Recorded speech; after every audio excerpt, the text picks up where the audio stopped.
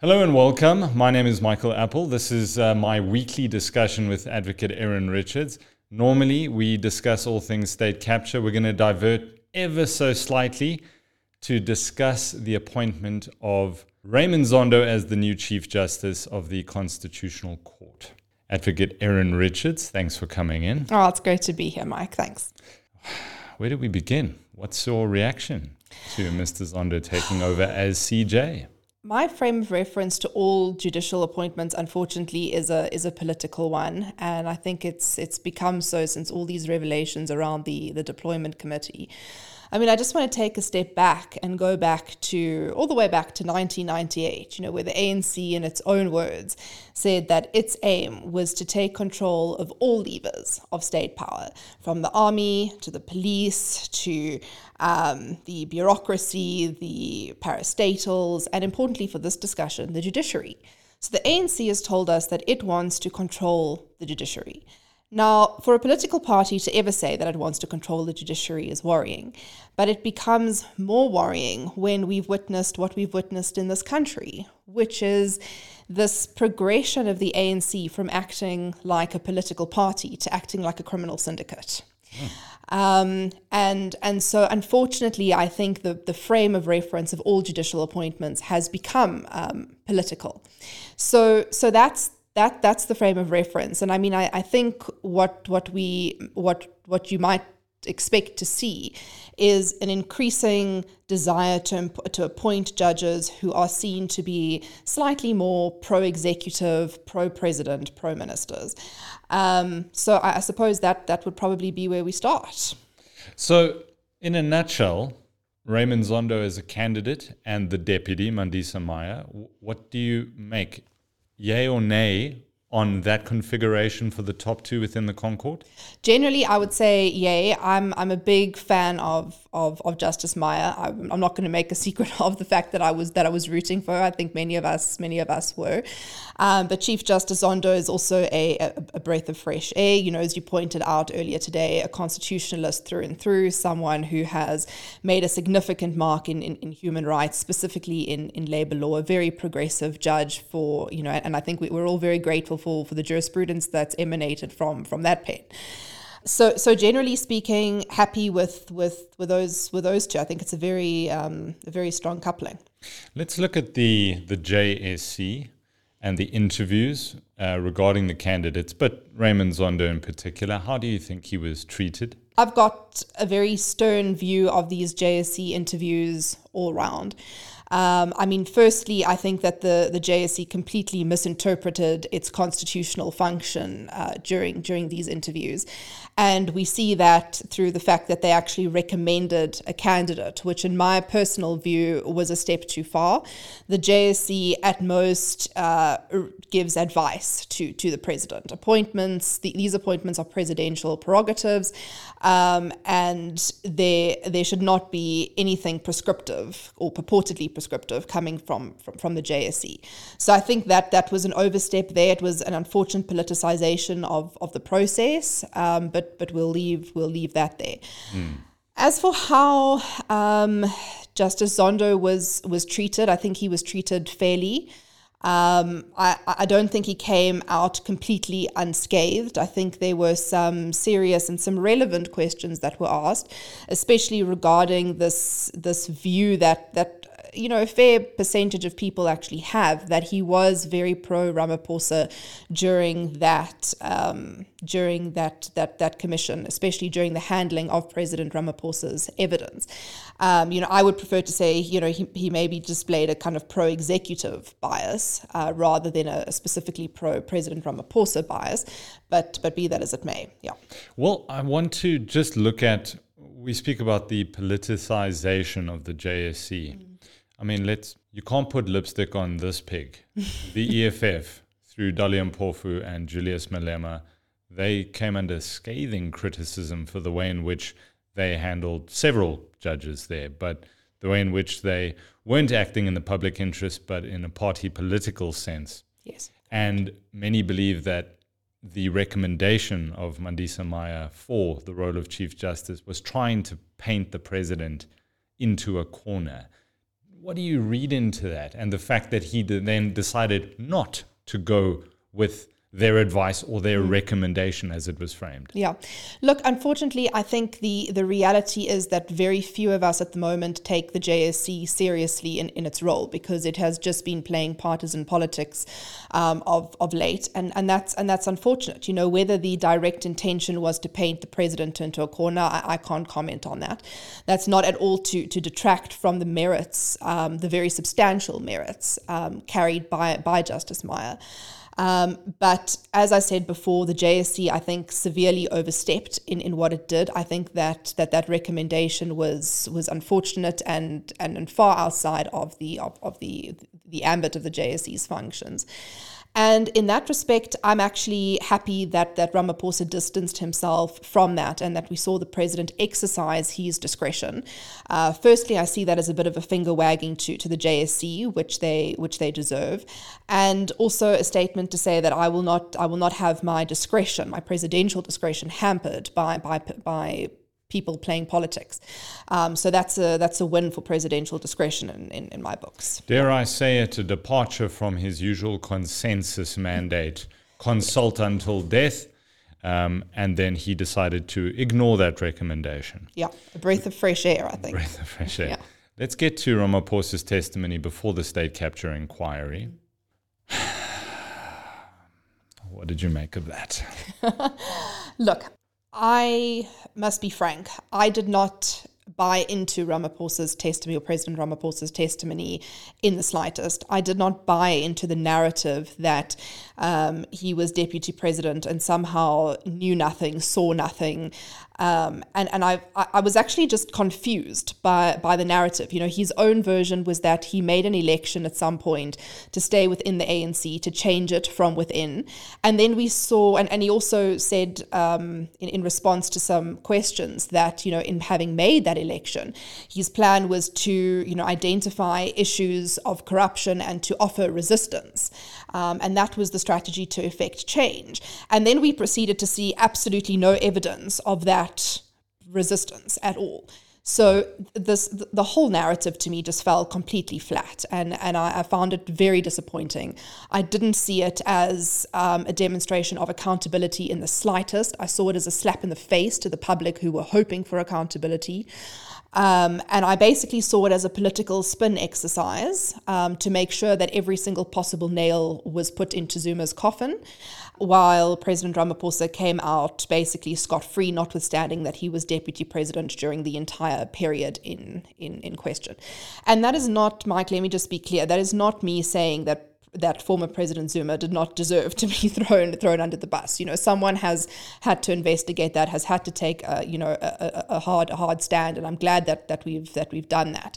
But to me, there was absolutely no accountability by President Ramaphosa, notwithstanding significant effort made to spin it like that. You know, just because a president appears and goes and sits behind the stand in front of a whole lot of cameras spouting political spin for 2 days does not mean that he's being accountable. Yeah, the platitudes that were engaged in, politicians love this stuff. It kind of turns my stomach. The amount of times he used the words, we are rejuvenating, we are reinvigorating, we are self-correcting. And he sought to draw a line in the sand, a very clear distinction between the ANC under President Jacob Zuma, former President Jacob Zuma, and the ANC under his helm now. And everything that happened under the state capture years, we are no longer we don't want to look too far back. We are now looking forward. We are reinvigorating, rejuvenating, and it became a bit nauseating at some point. And I found, especially the question, they asked him, but were you not, as deputy president, complicit in the evisceration of state-owned entities? And he said, were we complicit? No. Were we perhaps negligent in not seeing that the sway that the Guptas had over Zuma? Yes, we may have been slightly negligent, but complicit? Absolutely not. None of this was ever challenged. Did you at times find the chairperson sitting back a bit too much and not probing, not prodding, or should that have been the job of the evidence leaders?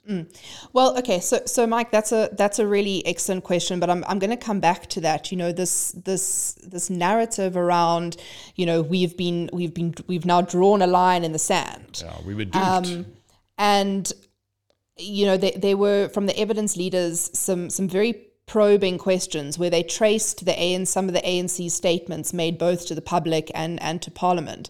The ANC drew a line in 2001. It drew another line in 2007. It's drawn, I mean, I've actually lost track of all the lines that it drew.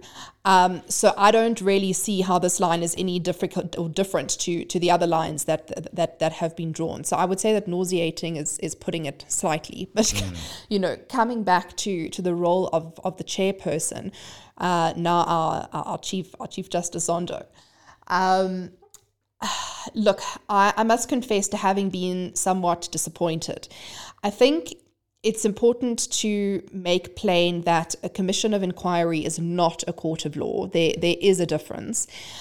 This is not a situation where you have opposing legal counsel trying to get a witness to make concessions to sort of, you know, fit their client's case. That, you know, this is a truth-seeking endeavor. And so inquisitorial process. Yes, correct. And you know, so the inquisitorial powers, you know, obviously are mainly channeled through the evidence leaders, but the chair has substantial inquisitorial powers himself. He is not restrained in any way. He can pose any questions that he deems fit, and I did find him, I must say personally, and I must also say there are, you know, colleagues of mine who would disagree with this. It's not a unanimous view by any stretch. But personally, I found him excessively deferential, you know, and I would classify that deference into three categories. You know, first there were examples where President Ramaphosa's evidence was just completely contradictory and self-destructive. And in those instances, I did not see the chair intervene to point that out or to ask for clarity. And the problem is when you don't ask for clarity in situations like that, how do you then properly evaluate the evidence? But let me not speak in sort of broad strokes. Let me give let's get into examples. Let me give you an example. So when, I think this was on the 12th of August, President Ramaphosa was answering questions about Eskom. And there was a point where it was put to him that Mr. Koko had alleged that President Ramaphosa had unlawfully interfered in securing his Mr. Koko's removal from Eskom in, I think it was 2018. And Mr. Ramaphosa's answer, President Ramaphosa, was to say, yes, I did interfere, but it's nonsense to say that was beyond our powers. You know, the government is a shareholder in Eskom, and if Eskom is being mismanaged or is in financial distress, then as the shareholder, the government is entitled to intervene, and that's what happened here. And so that seems like a fair answer. Sure. But then if we fast forward an hour to Advocate Soni's questioning, we see an example of Mr. Popo Molefe, who was the PRASA chairperson, who we know at some point went to the ANC NEC, to the top six, and said to them, I'm being attacked, my board's being attacked, we're being destabilized, this entity is floundering, and we can't pull it straight because the board can't function in light of all these public attacks. Mr. Popo Molefe said to the top six, well, there were 5 of them present at the meeting, including Mr. Ramaphosa, said to them, listen, I'm doing everything I can within my power to try and rectify the situation, but there's a tide against me and I need the party to intervene. I need government's assistance. Can you help me? And they basically said to him, no, sorry, you go and follow the legislative processes, go and use the PFMA, etc. And when this was put to Mr. Ramaphosa, President Ramaphosa, the inquiry, his answer was, well, we as government and the party don't have the power to interfere in state entities. Now, that's a direct contradiction to what he said an hour ago in relation to Eskom. So which one is it? Because one of those versions is clearly false. Now, that's an example where you need clarity, and there was no clarity sought, notwithstanding that very obvious contradiction. No clarity was sought, nothing came from the chair, no comments. That's an example of deference in that kind of contradictory set of examples. Then there were periods where President Ramaphosa outright arguably lied to the commission. One of those examples was this issue around the Cadre Deployment Committee, where Ramaphosa said, listen, the Cadre Deployment Committee takes a soft approach. It never makes hard recommendations. All it does is make soft recommendations. You seem to draw this kind of line between hard and soft. But it is not prescriptive in any way as to who the ministers should appoint. Then what happens is we see the cabinet minutes or the committee minutes rather, and we see that this is not true at all. Ministers are called to account. They're often sent back to so-called revise their submissions in terms of who should be appointed. So it's clear that this Cadre Deployment Committee is actually prescriptive in terms of what it does. So, and yet again, notwithstanding that this is clearly misleading evidence under oath, not a single thing said. And I'm giving you one or two examples here, Mike, but if you go and read these transcripts, they're littered with examples, Then there's also the deference that was shown when President Ramaphosa refused to answer questions. Not blatant refusals, but he would just obfuscate and spin the answers. Or he would giggle. Yes. He would just simply giggle. And there was no, other than some nodding and some reciprocal giggling, there was no interference there. Now, I don't know how we are supposed to interpret that other than the chair being deferential, and I would say excessively so and under those circumstances, especially given that there's an entire public out there yearning for accountability. And that deference concerned me. What about the relationship? And I wouldn't say outside of the commission, but there had to be some relationship or some cooperation at least between the DCJ at the time and Mr. Ramaphosa in terms of updating him. Now, you have a pretty strong view about the president's role and this level of cooperation between Mr. Zondo and Mr. Ramaphosa here. What's that? Yeah. Well, I mean, look, so we saw this trend or this thread come up in the interview itself, where this relationship was interrogated, and Chief Justice Zondo's answer at the time was that this is a presidential inquiry, correct, and that because of that, the chair was under the impression that he had to keep the president informed of the progress of the commission, especially if there were any issues or they were running out of time or they might need extensions, etc. Now, I would concede outright that, it's actually just a matter of plain, decency to keep a president informed of the progress of his commission. But where I draw the line is personal meetings. I don't think it was necessary for them to be having personal meetings on a frequent basis, especially given the fact that this commission was interrogating state capture, and that at the time of that state capture and under inquiry, President Ramaphosa was the deputy president in the cabinet at the time. Now, my view personally is that President Ramaphosa should have been treated like any other witness in that respect. There should not have been personal meetings. I'm not suggesting that anything untoward was discussed there, but the point is I don't think it's ideal to have that relationship. Whatever needed to be communicated could have been communicated in letters or other written correspondence, or between other members of the commission staff. So that kind of closeness mixed with or read together with that deference that I've referred to in his evidence it just doesn't paint a flattering picture. The levels of public confidence in the judiciary in South Africa, I think some people have done their research and they say that figure is floundering. By how much, I can't tell you right now. Yeah, can't either. But we've seen a number of very high-profile politicians, Mr. Zuma amongst them, Lindiwe Sisulu more recently, attacking the Constitution as a document. How important was it do you think, to have somebody who is going to fight tooth and nail for the integrity of that document, to have them appointed as Chief Justice? And is Zondo that man? Yeah. Look, as for whether or not Chief Justice Zondo is that man, I have great faith and confidence actually in the Chief Justice, but we will only be able to evaluate that after his term. We have definitely seen the Chief Justice's commitment to the human rights element of the Constitution, but at the moment there is a bigger legal and political battle going on, and that is around executive power. The Constitution provides for constraints on executive power, and whether or not the judiciary and the extent to which the judiciary is willing to restrain and interrogate or executive power at the moment is something that I think that the public has a very, very big interest in and would like to see. And ideally, we would like someone to lead the judiciary who seems, or at least who is not deferential to executive power.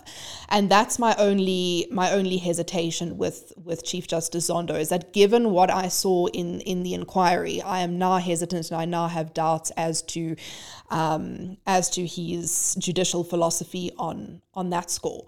But Chief Justice Zondo is not alone on the Constitutional Court, so we will have to see how that unfolds.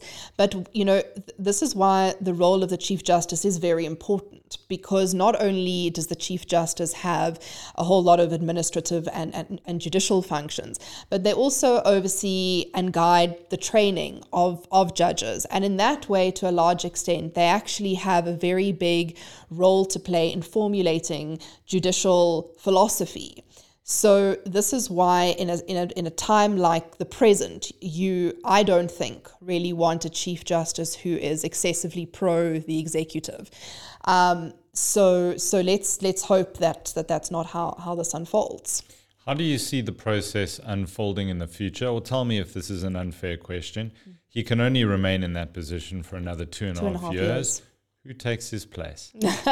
That is a very unfair question. It's I'm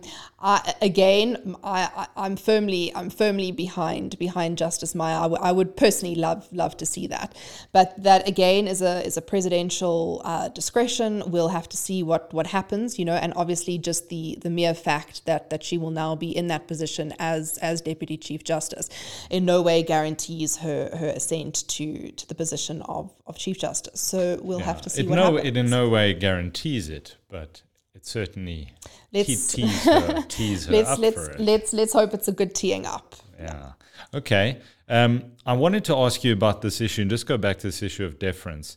And should one draw the distinction between deference and just being incredibly polite to a particular witness? Now, I sat in on former President Jacob Zuma's testimony, and the level of restraint, let me say, and you can call it deference, but Raymond Zondo is incredibly polite to witnesses, no matter who they are. He shows a huge amount of respect to them.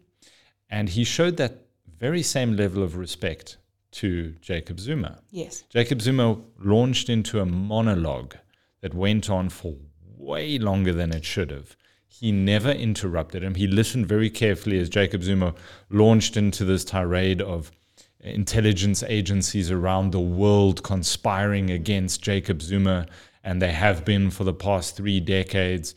And he had never at any point interrupted him to say, "Can you back any of this up, mate? Can you?" He didn't. He showed the former head of state, somebody who he would then later drag to the Constitutional Court, which would see him thrown in prison. He showed him that same deference.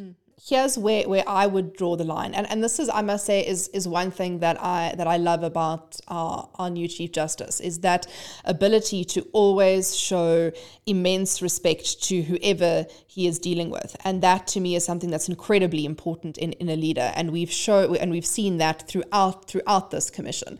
I mean, there was some outrageous stuff that the chair had to sit through. But where I would draw the line is where you have President Ramaphosa sitting there giving versions that are plainly contradictory or plainly false. Now, to restrain when you are the chair, I would not categorize that as politeness. That I would categorize as deference. You know, to allow someone to finish a tirade or to complete their evidence uninterrupted, that's politeness. But when you are, to my mind, avoiding or watering down your obligations as the chair, that I would then classify as deference. Advocate Erin Richards, thanks so much for your time today. We will be back in the coming weeks to discuss more elements of state capture.